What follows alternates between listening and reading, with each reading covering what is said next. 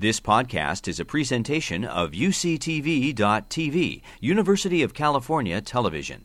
Like what you learn? Help others discover UCTV podcasts by leaving a comment or rating in iTunes. I'm Joanna Albala. I'm the manager of the Science Education Program at Lawrence Livermore Lab, and I am happy to welcome you to Science on Saturday, which is brought to you in conjunction with the Livermore Valley Joint Unified School District.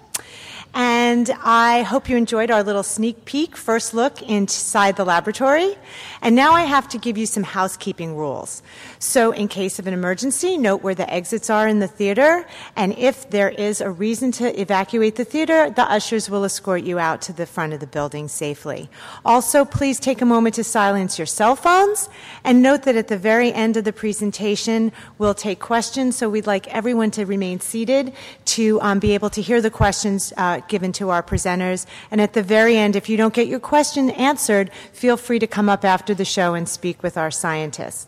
So this year we have a really exciting series this February for Science on Saturday. It's our Women in STEM presentations. So every Saturday we are going to give you a presentation in STEM, science, technology, engineering, or math.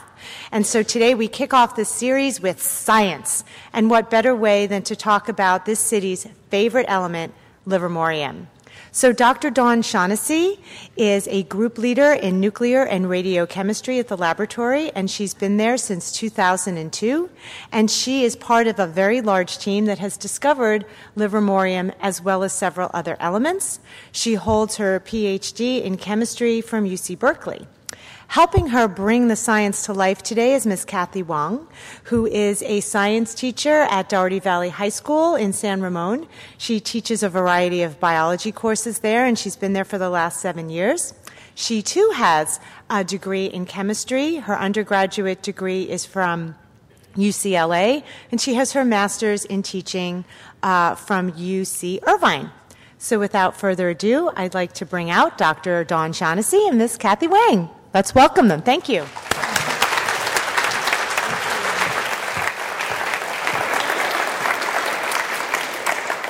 Well, thank you. And thank you for spending part of your Saturday with us. I am Dawn Shaughnessy, and I'm a nuclear chemist at Lawrence Livermore National Lab. And I want to tell you how I got into science very quickly. I have been interested in all things science since I was a little kid, and that's when the first Star Wars opened up. That's how long ago we're talking. And at first I had an electronics kit, and I wanted to be an engineer, and I played with that for quite a while. And then I moved to a microscope, and I wanted to learn about biology and even wanted to be a doctor. And then finally I got a chemistry set, and that's when I was hooked forever. Because in chemistry, we can take two things that are completely different and mix them together and come up with a brand new compound. My name is Kathy, and I became a science teacher because I really enjoy getting kids excited about the little things in life. So in my class, we go over DNA, proteins, molecules, and see how the little actions that these molecules play can really affect how our environment is and how health is. So thanks. Thank you. So with that, we'll get started. Today I'm going to talk about the following topics up here. First, I'm going to describe to you what elements are and go over the periodic table, something that you're going to see quite a bit in this presentation. And then I'm going to talk to you about how we've made new elements and how we've given them names. And then finally, because I am a chemist, I'm going to talk about the chemistry of the heavy elements. So what are elements? Well, everything you see is made up of elements. And some of them you know already. You've probably referred to water as H2O, and that means water is made up of hydrogen and oxygen together. Thank you. And the air that you breathe, which is made up of oxygen gas, but also nitrogen and argon and different gases. And then we have things that make up the Earth itself, like sand, which is made out of silicon and oxygen, the same silicon that goes into making semiconductors down in Silicon Valley, which is why it got that name. And then finally, there's you, people, which are the most complex mix of elements that there are. You are made up of a variety of elements, carbon, oxygen, even silicon, and even metals like iron and aluminum, and so on. So this is the periodic table of elements, which is a roadmap for chemists that lists all the elements that we know about, which right now go from 1 to 118, shown here in the lower right-hand corner in the circle. Now, most periodic tables show at least a few things the same. For instance, they always have a number for each element. This one is in the upper left-hand corner. There's also a symbol for each element, and that's a shorthand way for us to list chemicals in a fast method. And then there's the name of the element as well. Now, this table also has some color coding, and what each color represents here is a group of elements that behave the same chemically. They have the same, in other words, they have the same physical properties as we go down these different groups. I also want to point out the two rows on the bottom. They're called the lanthanides and the actinides. They are part of the periodic table. They just form their own little series down at the bottom. I've also circled some of the elements I already talked about, such as hydrogen, which is number 1 in the upper left-hand corner, and there you see oxygen and silicon. 118 does not have a name yet, and we'll talk about that later on. So, to talk about elements, we have to understand what's inside, and that would be an atom. An atom is the smallest form of matter that still retains the property of that element. So what do I mean by that? Well, let me give you a real-world example. For instance, something everyone knows, a helium balloon. Now, helium is a gas. It's naturally occurring. We can't see it, but it comes in tanks, as you know, and you can fill balloons with it. But if we could look inside this balloon, we would see helium atoms, something that looks like this, swirling around one another. And in fact, we would see a lot of helium atoms, on the order of 10 to the 23rd, which is a 10 with 23 zeros after it, just to make up one balloon. Now, if we could somehow look at an atom with our naked eye, which unfortunately we can't, we might see something that looks like this, a single atom of helium. Now, every atom has different parts. In the center is something called the nucleus, and every atom has one. The nucleus is made up of two different kinds of particles. There are protons, which have a positive charge, and neutrons, which are neutral, thus the name neutron. And together, those particles cluster up and form the nucleus. Orbiting around are small, negatively charged particles called electrons. Now, the number of protons is what determines what element we have. So, for instance, in our helium example, every atom of helium inside our balloon, all 10 to the 23 of them, have 2 protons in their center. Helium is element number 2. I gave you a sense of size here by listing how far across that helium atom is, and just to give you a sense of how many atoms you need to make up something, I would need roughly 4 million of these side by side to make up the width of one of your human hairs. So you can start to imagine that if we get to more complex things, the number of atoms required to make something that I can hold and see and touch. Here's where helium is in the periodic table, the upper right-hand corner. It's the first element in what's called the noble gas series, and that's that dark purple column all the way to the right. The noble gases are all gases in their natural state, and in fact, you probably know a lot about them already because if you've ever seen neon signs, those are made with one of these noble gases. They just all happen to emit in a different color. So let me give you a second real-world example so we can continue our discussion on atoms. How about gold, something we can actually see and feel and touch? If we take our nugget of gold here and we could cut it down and chop it down into smaller and smaller pieces, we would be left with one atom of gold. And that atom would have 79 protons in the middle. Gold is element 79. But how many atoms do we need to make something that looks like this gold nugget? Well, an Italian scientist named Amedeo Avogadro came up with a way to correlate the number of atoms to something you can actually hold. And we call this Avogadro's number. Now, if we use that and we calculate through, our 1 gram little tiny piece of gold would have 3 sextillion atoms, that's 3 with 21 zeros after it, of gold inside. That's a lot of atoms. And now if you scale that up to the large gold nugget I showed on the previous slide, that's getting to be an enormous number of atoms. Now, I wanted to bring this to your attention because as you start to look around you, and later when you pull out your cell phone to text everyone what a great talk you went to this morning, you're going to see how many atoms are in that cell phone. It's just mind-boggling. But keep this in mind because later when we get to the heavy elements in the periodic table, we're going to be talking about one single atom at a time. Here's gold in the periodic table. It sits in what's known as the transition metals, this block of yellow elements.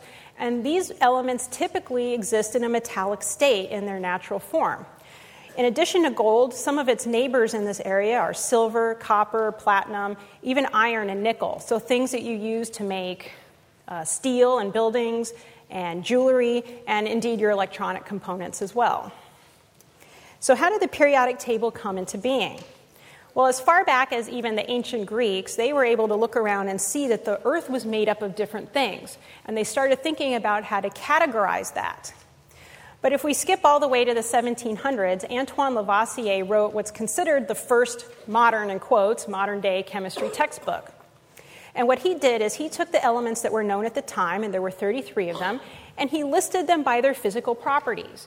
In other words, did it look like a metal, or was it a gas, or did it make a salt?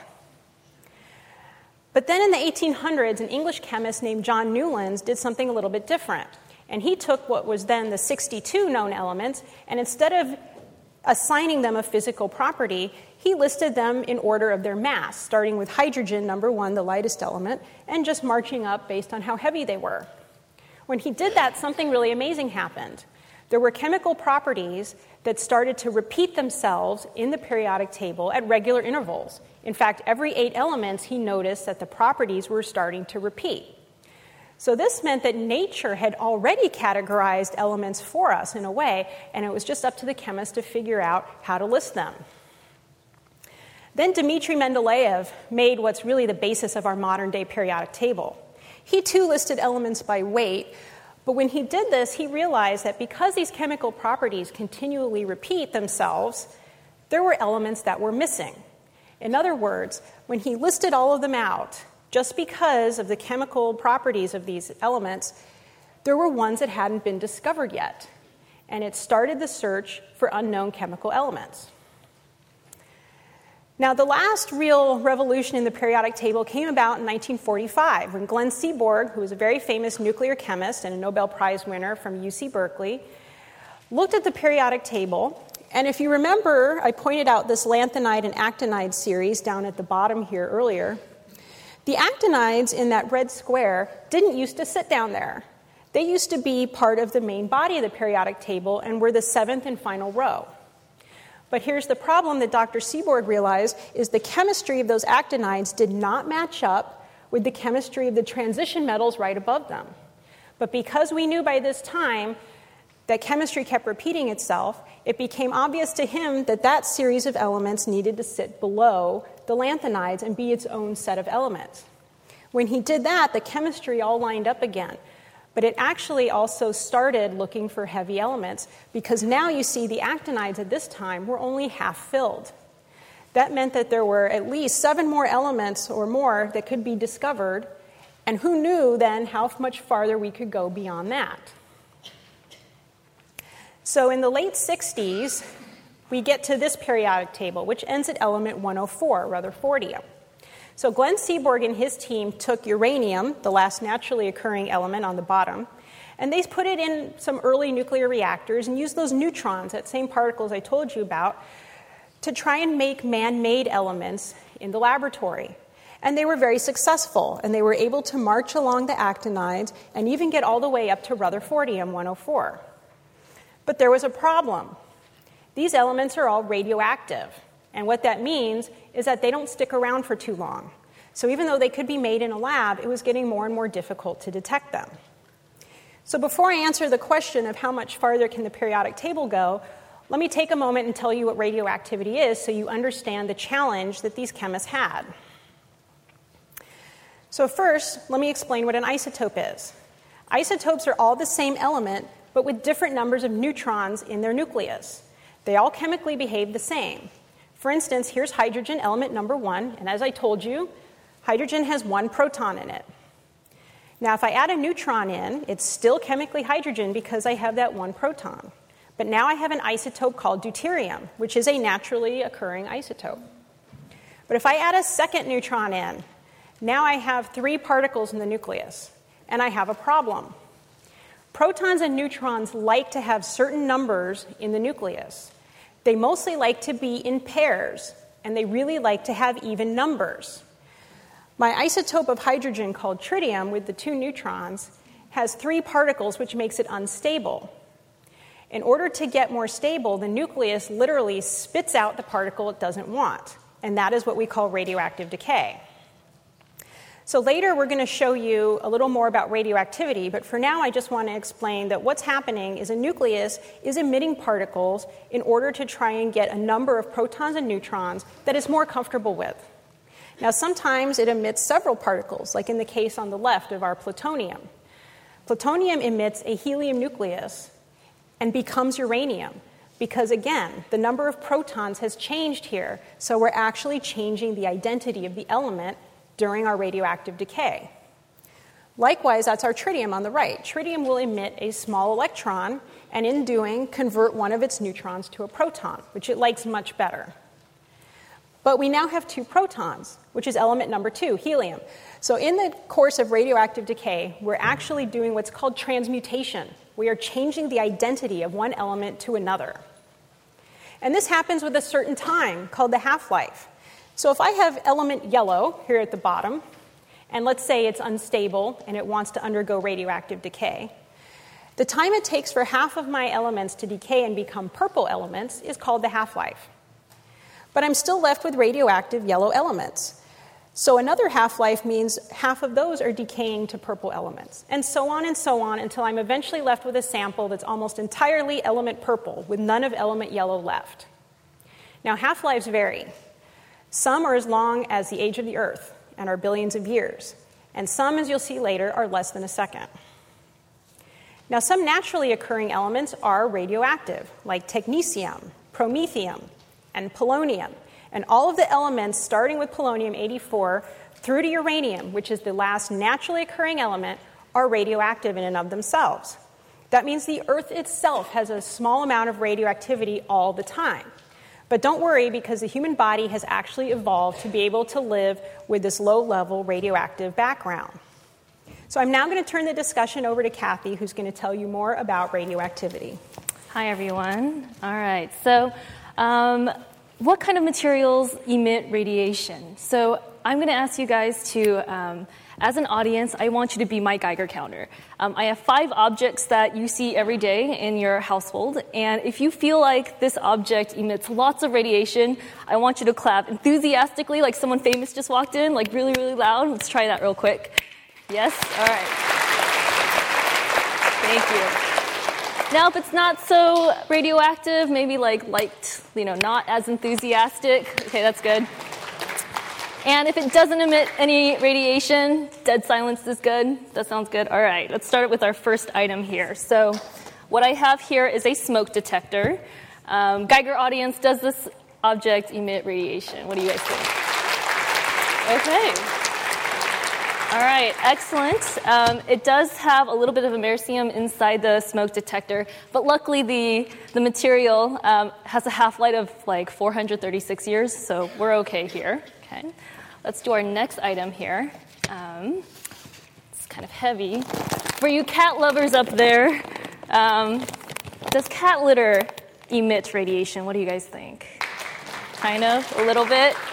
All right, so you are correct. There is a little bit of radiation emitted from cat litter. It's found in the clay that kitty litter is made out of. All right, so we got that one correct. All right, our next item here is something that I'm sure all of you guys love. We got different types of nuts here, cashews, almonds. Do nuts have a little bit of radiation in there? What do you guys think? Okay. All right, yes. Because a lot of the nuts are grown in tropical areas, there's a lot of metals in the soil, some elements do come into the nut itself, and some are more radioactive than others. So, all right, nice. I got 2 more items for us, and I'm sure all of you guys love these. Yellow bananas. Oops, hold on. Are bananas radioactive? Okay. All right, we got a very smart audience here. So bananas do have some radioactivity because there's a lot of potassium. Potassium-40 does emit a little bit of radiation. Very good. Our last one here, audience, Geiger audience here. Does water emit some radiation? What do you think? Light? Okay. This is a tricky one. No, there is no radiation in water. But as you can see, these are everyday items. The amount of radiation that's emitted is negligible. It's not harmful. So thank you. Now, we'd like to go to YouTube, and I want you guys to reflect back on how radiation is made in elements and what kind of practical uses does radiation have for us? Thank you. Yeah. It is only in the last 100 or so years that humankind has understood that the nucleus of the chemical elements is not always fixed. It can change spontaneously from one element to another. The name for this process is radioactivity. You probably already know something about the nucleus. It's much tinier than the atom. It's made of particles called protons and neutrons. There are electrons orbiting around it. And though the atoms can share or swap electrons when they bond together, the nuclei themselves never change. Right? Well, no. Certain nuclei are not stable in that way. This means they may change suddenly, spontaneously. The radioactive nucleus flings out a small particle and transforms into another element, just like that. For example, a carbon nucleus can eject a fast-moving electron and turn into a nitrogen nucleus. There are two different particles that can be emitted from radioactive nuclei, though never together. The very fast electron is known as a beta particle. If you know a little bit about electrons, you may be thinking, what was the electron doing in the nucleus in the first place? The answer is that a neutron in the nucleus spontaneously changed into a proton, which stayed behind, and an electron flew out as a beta particle. This is not what chemistry has taught us to expect. The nucleus is supposed to be stable. Neutrons don't change into protons, except sometimes they do. The other particle that emits spontaneously from an unstable nucleus is alpha. An alpha particle is 8,000 times more massive than beta, and it's a bit slower. Alpha is made from 2 protons and 2 neutrons. If we trap a lot of alpha particles together, we get helium gas. Alpha is a helium nucleus. Like the beta particle, we would not have expected a heavier nucleus to throw out helium. But again, it happens, and the nucleus becomes a new element. So, is radioactivity useful or just dangerous? Wherever you are sitting, it is quite likely that there is a device nearby which contains a source of alpha particles, a smoke detector. The source is radioactive americium. You are totally safe from these alpha particles, which cannot travel more than a few centimetres in air. Beta particles penetrate much further through materials than alpha can. Radioactive atoms are used in medicine as tracers, to show where chemicals travel in the patient. Beta particles are emitted and have enough energy to emerge from the body and be detected. There is a third type of nuclear radiation, gamma, which is not a particle at all. It is an electromagnetic wave, like microwaves or light, but it is actually 1,000 times more energetic than visible light. Gamma rays may pass right through your body.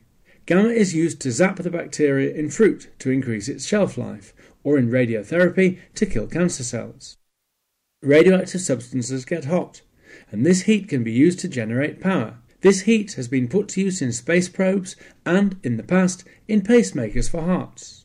The more abruptly nuclear radiation is slowed down, the more damage it does to the atoms it hits. This is called ionization.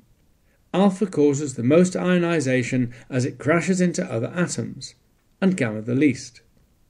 For humans, the most serious effect of radiation is the damage that it can cause to our DNA. Although alpha cannot penetrate your skin, if you inhale or ingest a radioactive nucleus, the health consequences can be severe. Radioactivity is both useful and deadly, but it is all around us as a background to the natural world. All right, thank you, Kathy. So one thing to take away from that video is that all of the helium that we use in our helium balloons is actually the result of alpha decay that is occurring in the soil from natural products. So we wouldn't have helium balloons if it wasn't for alpha decay. So now that you know something about isotopes and radioactivity, let me get back to the question I posed earlier, which is how much farther could the periodic table go? Well, this is a map that Professor Seaborg in the late 60s had one of his students draw to demonstrate the number of protons and neutrons in the most stable nuclei. Protons are going along the vertical axis and neutrons are horizontal.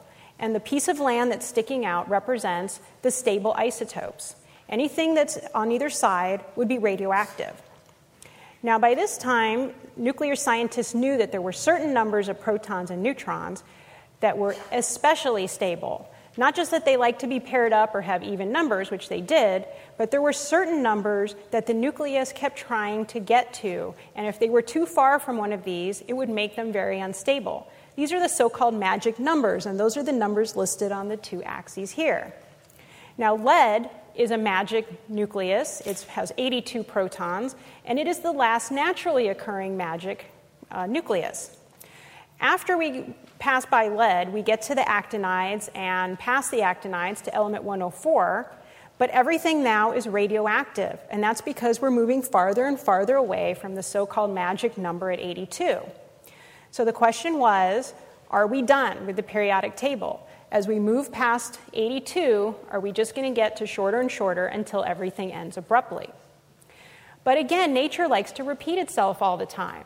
And so nuclear theorists started to think about what could the next magic number of protons be? And if we could get there and have the right number of neutrons, could we even make something in the lab that was so long-lived it might last for thousands or tens of thousands of years? In fact, scientists even went searching for element 114 in ore deposits and oceanic deposits, but we know now that their estimates of half-life were way off and were not anywhere that long. But here would be element 114 in our map. And this is what started to drive the push for the quest for super heavy elements. Now, these are the super heavy elements outlined in red, starting with 104 and ending with 118. So how do I make them? Now I'm going to tell you the recipe for making a super heavy element.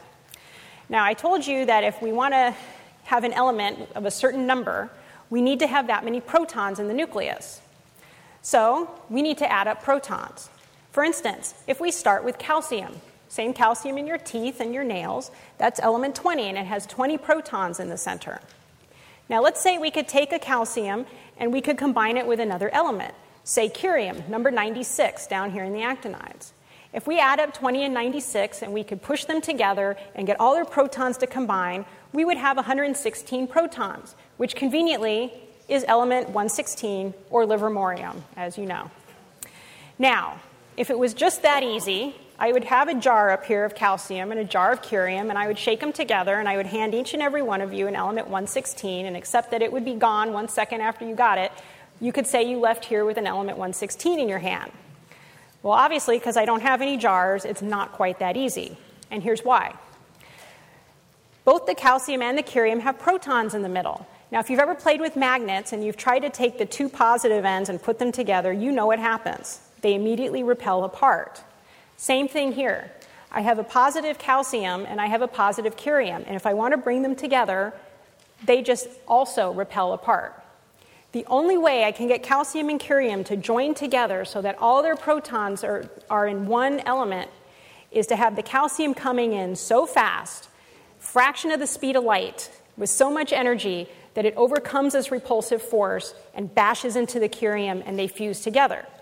So how do we do that? With an instrument called a cyclotron, shown here on the left. A cyclotron is a big instrument that first has a large vacuum chamber, and if we could look inside, you would see on the cartoon on the right two D-shaped magnets facing one another. So let's take our calcium. If we put it in the middle of these magnets, and we then apply an alternating voltage on them, what happens is the calcium is positive, and as we alternate voltage, it's accelerated toward the opposite charge and repulsed away from the like charge. And it keeps doing that over and over again until it starts to spin faster and faster. If we get it going fast enough, it will exit the cyclotron with enough energy that it can then smash into a target, in this case, our curium example. And if that happens, we have a chance to make a heavy element. Now, cyclotrons are pretty big. These are our colleagues at the Flare-Off Lab for Nuclear Reactions, which is in Dubna, Russia, and we've had the privilege of working with them since the late 80s. They have one of the most powerful cyclotrons in the world. And what determines how fast those particles come out is actually the size of the cyclotron. This one's about 13 feet across. The largest one sits at Triumph, which is at the University of British Columbia. That one is 56 feet across. But the first cyclotron that was invented by Ernest Lawrence at Lawrence Berkeley Lab, named after him, was only about 4 inches. So you can see things have changed a lot since then. Now I'm going to turn it back over to Kathy, who's going to talk to you more about cyclotrons. Okay, I am back. So what I have here is a miniature cyclotron. I literally YouTubed it, and it gave me instructions on how to make it. So let me explain this. This device in the back here is called a Wimshurst machine, and what this does is it generates high voltage. So as I spin the Wimshurst, there are two discs that basically allow that voltage to go into these two rods. Now it separates, this side is separating with cations, which is positively charged, and then this side has negatively charged, and they're both connected to electrodes in the bowl. Now I want you to imagine that the bowl is the cyclotron, and the metal ball inside is the calcium. Remember, we really want to accelerate this particle so we can launch it to the target. So let me try this out real quick. Let me charge it. See if it'll go on its own. It's moving. There you go. All right. So the reason the ball is able to move is because as it goes over the electrode, it actually charges to that same charge. So as it moves over the red electrode, it becomes positively charged. And because positively charged items with positively charged materials repel each other, it launches it to the next portion of the cyclotron. So you can see it's still going, and then as I keep moving it around, it goes a little faster, and it'll go on until the charge dissipates. So that's how a cyclotron works. Still going. That is really amazing. I just love that. Okay, now we're continuing our recipe for how to make a heavy element. So you've just seen how we accelerate our calcium to a fraction of the speed of light. Now we need a target. And we can use other materials, not just curium. This is just an example I wanted to give you. Curium is a man-made element, too, discovered in Berkeley. But the difference is its half-life is long enough that we can actually collect enough of it to make a target. And you can see in the center picture the actual target that was used in the discovery of livermorium. Now, curium is named after Marie Curie, who's a very interesting figure in science. She was the first woman to win a Nobel Prize, the first person to win 2 Nobel Prizes in 2 different fields, one in physics and one in chemistry. She also was the first person to use mobile X-ray units during World War I to help wounded soldiers in the field. So if you ever need a biography, hers is fascinating. I really recommend it. But here we have our target. In this case, it's curium. And we've slammed our calcium into our curium very hard with a lot of energy. Now, the Super Bowl being tomorrow, I'm sure you understand what happens if somebody holds that football, just like in the Peanuts movie, and someone comes and kicks it, the football goes flying because of conservation of momentum. That's what happens in our experiment, too. The calcium's coming in with such high energy that it hits the target, and a bunch of particles fly out the back. What particles? Well, a lot of the beam does not really do anything, so we get all of those particles coming out. We also get cases where the calcium doesn't really hit a curium, they just kind of graze one another and fly apart, so those particles come out. But every so often, if a calcium and a curium hit each other dead on, head to head, they might fuse together and form a 116 nucleus, and those get kicked out too. So how do we find that 116? We use a separator, which is a series of magnets that's specially tuned so that our small beam particles get deflected away and our heavy element goes straight through. Now we've made our heavy element and we've separated it from all this other background stuff we don't want. So how do we know we have it? We use a detector, which is shown on the right. It's a shoebox, basically, that is made up of strips of silicon semiconductors, the same ones that were made down in Silicon Valley. The heavy element hits one of those silicon detectors, and it sits there, and we get an electrical signal from the semiconductor to a computer. Now, I told you that everything past uranium is radioactive, so that means very soon after we make it, this element's going to undergo radioactive decay. And every time it does, we get an electrical signal from the detector. So what we have at the end are a whole bunch of signals coming from one atom of element 116, or whatever we've been looking for. But what does it look like? Well, unfortunately, it doesn't look like anything here. This is my favorite version of the periodic table because I love the real-world examples, when there can be one, for all of the naturally occurring elements. But now think back to our helium and gold examples. We needed 3 sextillion atoms of gold just to make a teeny little 1-gram bar that you could hold in your hand. So now I have one atom of a heavy element. So I can't weigh it, and I can't touch it, and I can't see it, and it's radioactive. And just like the video showed, you shouldn't eat radioactivity or anything like that, so I won't say taste it. But how do I know that I have it? Well, this is what heavy element data looks like, that table of numbers on the right, except much longer, going on and on and on for a lot of pages. Every time we get a signal in that detector, we get a row of numbers here. Now, our separator's pretty good, but unfortunately it's not 100%. So that means a whole bunch of other particles are hitting our detector too, and they give us a signal. So what do we do with this?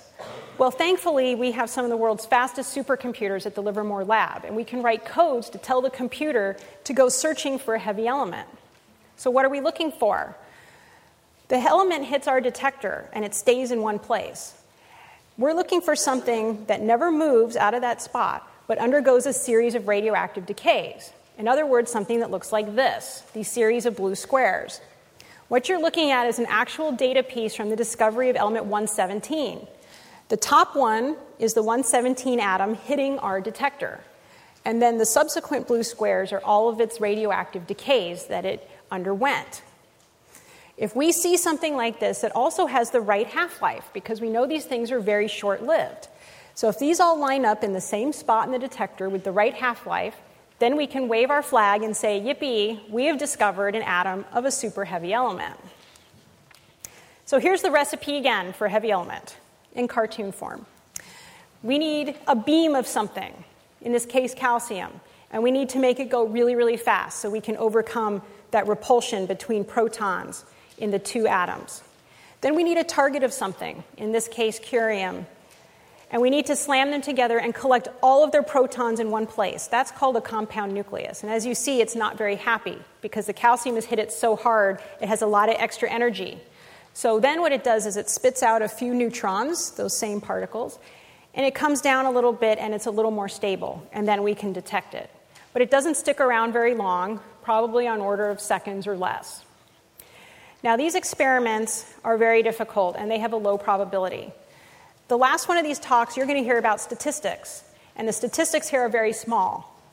We have to start with 10 to the 18 zeros after it, calcium atoms, to get 1 to 3 heavy elements over the course of 3 months. And sometimes we get 0. It's the way it goes. But every so often, if we're lucky, we might get 1, 2, or 3, and then we can say that we've discovered a new element. So this video does a nice job of showing you what I just said in words. If we could look at the atom scale of the beams and targets, this might be what's going on. The discovery of element 116 took place in the year 2000. A target made of the element curium is emplaced in the U-400 cyclotron at the Joint Institute for Nuclear Research, Flerov Laboratory of Nuclear Reactions in Dubna, Russia. Calcium ions are accelerated at high velocity toward the target of curium atoms.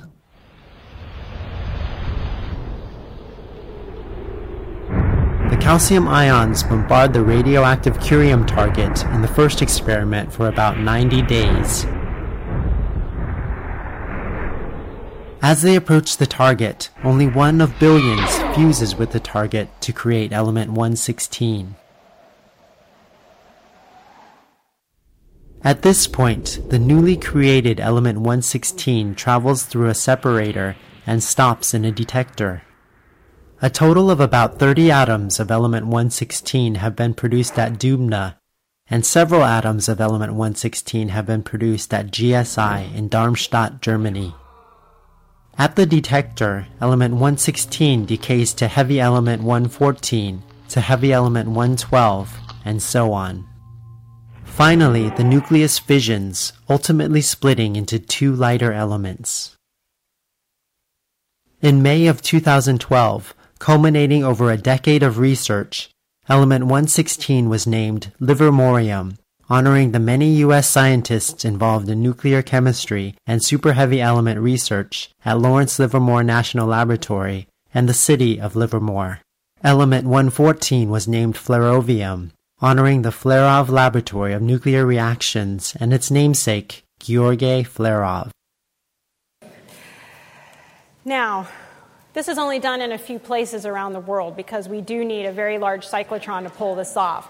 So these are the labs that have discovered super heavy elements, starting with the Lawrence Berkeley lab down the road, who did the lion's share, especially of the early work, moving on to the GSI lab in Germany. RIKEN in Japan has just recently been granted element 113, and then our collaboration with Dubna has done elements 114 through 118. Now, I told you earlier that not all of the elements have names yet. Well, that's because there's some rules that an organization called the International Union for Pure and Applied Chemistry has said we need to do in order to name a new element. That's the organization that determines all things chemical in the world, whether it's molecule names or drug compounds, any of these things.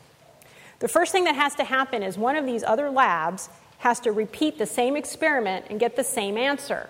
Now, I just told you the probability here is very small. We might make one atom in 3 months. So we're asking somebody else to put aside their own experiments and try to repeat what we did. Well, luckily, this community is pretty close-knit, and in general, we try to help each other out. So we're very fortunate that that happens. But even then, the scientists get to propose names, but they have to be vetted because, maybe it's used as a physical constant in another area of science, or maybe there'd be confusion with some other symbol. And this process can literally take decades from the time that an element is discovered, which is why we have 4 elements that still don't have names. And there are some rules. Like, for instance, it could be named after a famous scientist or a location that has significance or even a mythological creature. But I'm sorry, I have to say that the lead singer of heavy metal bands are not considered mythological creatures. If you don't know what I'm talking about, go to Google and type in Lemium, and you'll see all about it. But as you heard in the video, we got to name a couple of elements a few years ago, which was extremely exciting. And just for note, because we're only a couple blocks away, if after this you wander down to the corner of 1st Street and Livermore Avenue, you'll see that park with the tree across from the comic book store. That is actually officially Livermorium Plaza.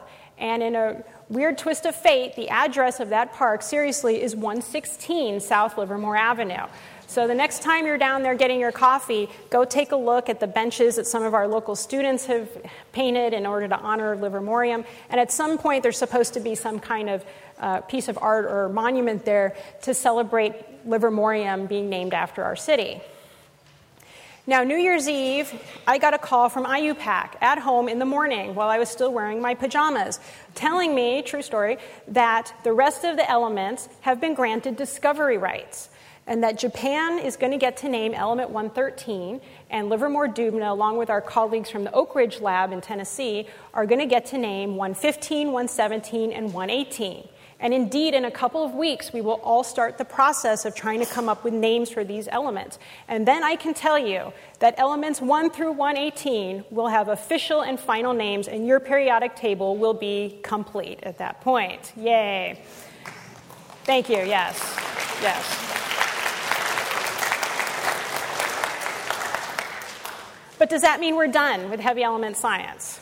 Not at all, of course. Now, I'm a chemist by training, so this is where I have to start talking about chemistry, because I can't give a talk without chemistry in it. So I told you earlier that the periodic table is a roadmap to chemistry. And in fact, we can use it to predict the chemical properties of the super heavy elements. Is that even possible? Being that elements 1 to 92, we need 10 to the 23rd of them to be able to weigh them or see where they melt or see how they boil. So what do we do with a single atom? Well, believe it or not, we've done chemistry on elements 104 to 108. That's because their half-lives are on order of seconds to minutes, so that's actually enough time to do a chemical separation.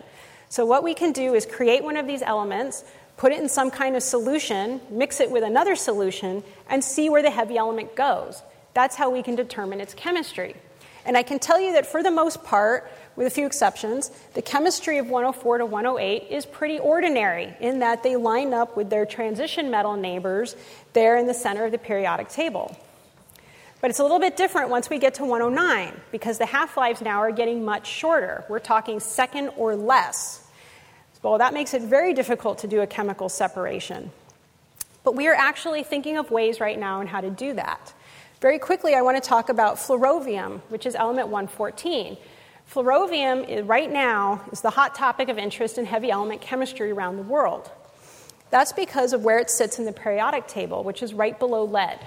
Now, based on what I've told you earlier, you should be thinking, well, duh, if it's well below lead, it's going to be metallic like lead, except that maybe it won't.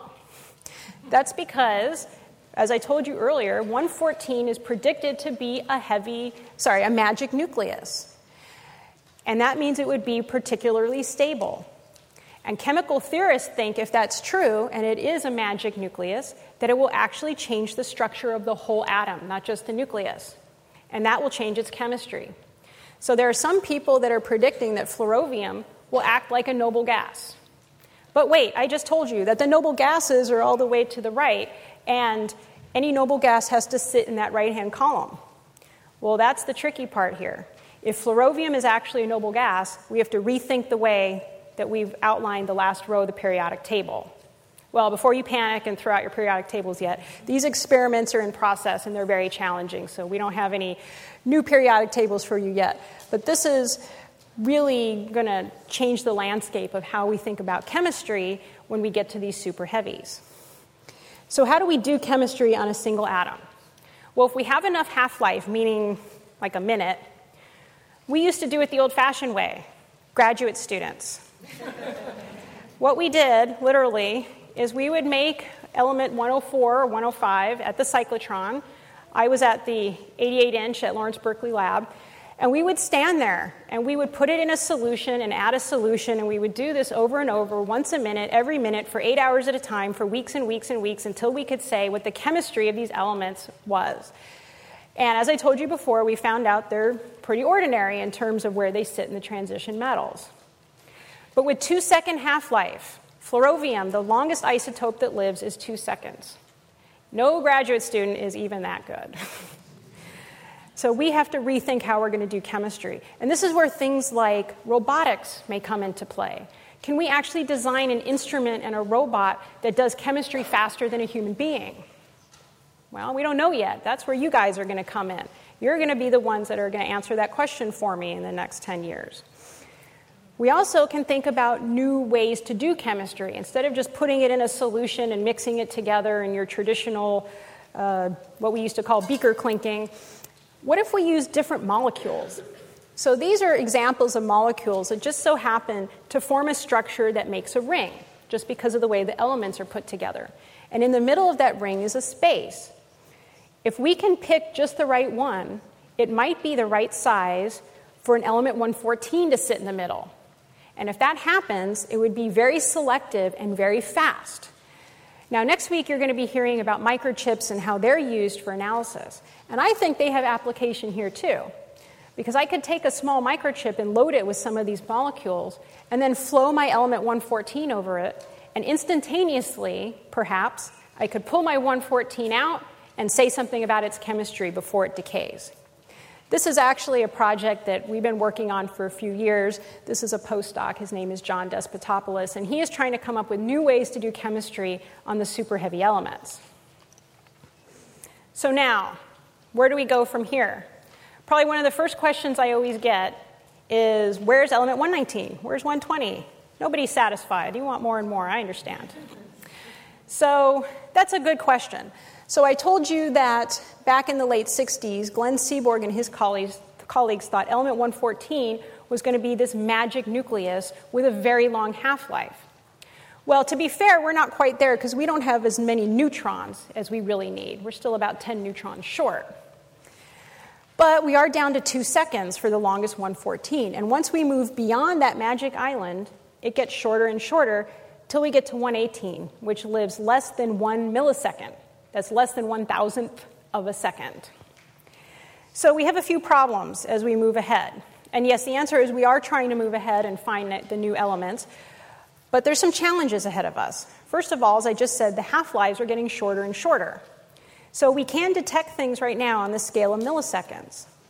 But if things get much more short than that, I'm afraid our electronics are just not going to keep up. So we may actually produce a new element, but it'll be gone before our electronics have a chance to record its signal.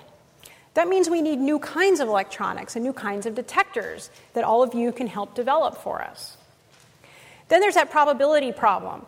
It gets even worse the higher up we go because while we're trying to bring our two positive nuclei together, we have more and more protons in the system as we go higher and higher. It just gets more difficult to have them slam together and fuse. Then there's materials. We always use calcium as our beam and just change what target we want depending on the element we're making. But we've run out, basically, of combinations where we can use calcium and a target. That means we need new types of beams. And our colleagues at Oak Ridge Lab are actually working on that right now. So what is the future that all of you are going to work on for me and solve? So we need more intense cyclotrons so that our beams come out with even more energy. And our colleagues in Russia are building one right now that's supposed to be the most powerful cyclotron in the world when they're finished. And then we need new beams. For instance, titanium compounds are what Oak Ridge is working on. And then we need new types of detectors and new electronics that can keep up with these ever-shortening half-lives. And then there's chemistry. To me, this is so exciting because this is completely wide open. The chemistry of so many of these is a huge question mark right now. So we have to think of new methods like chemistry on a chip, making new molecules, and yes, perhaps even automation and robots. And I'm hoping that some of you will be able to tell me in the next 10 to 20 years how to solve this problem, because I got to tell you, it's pretty tricky.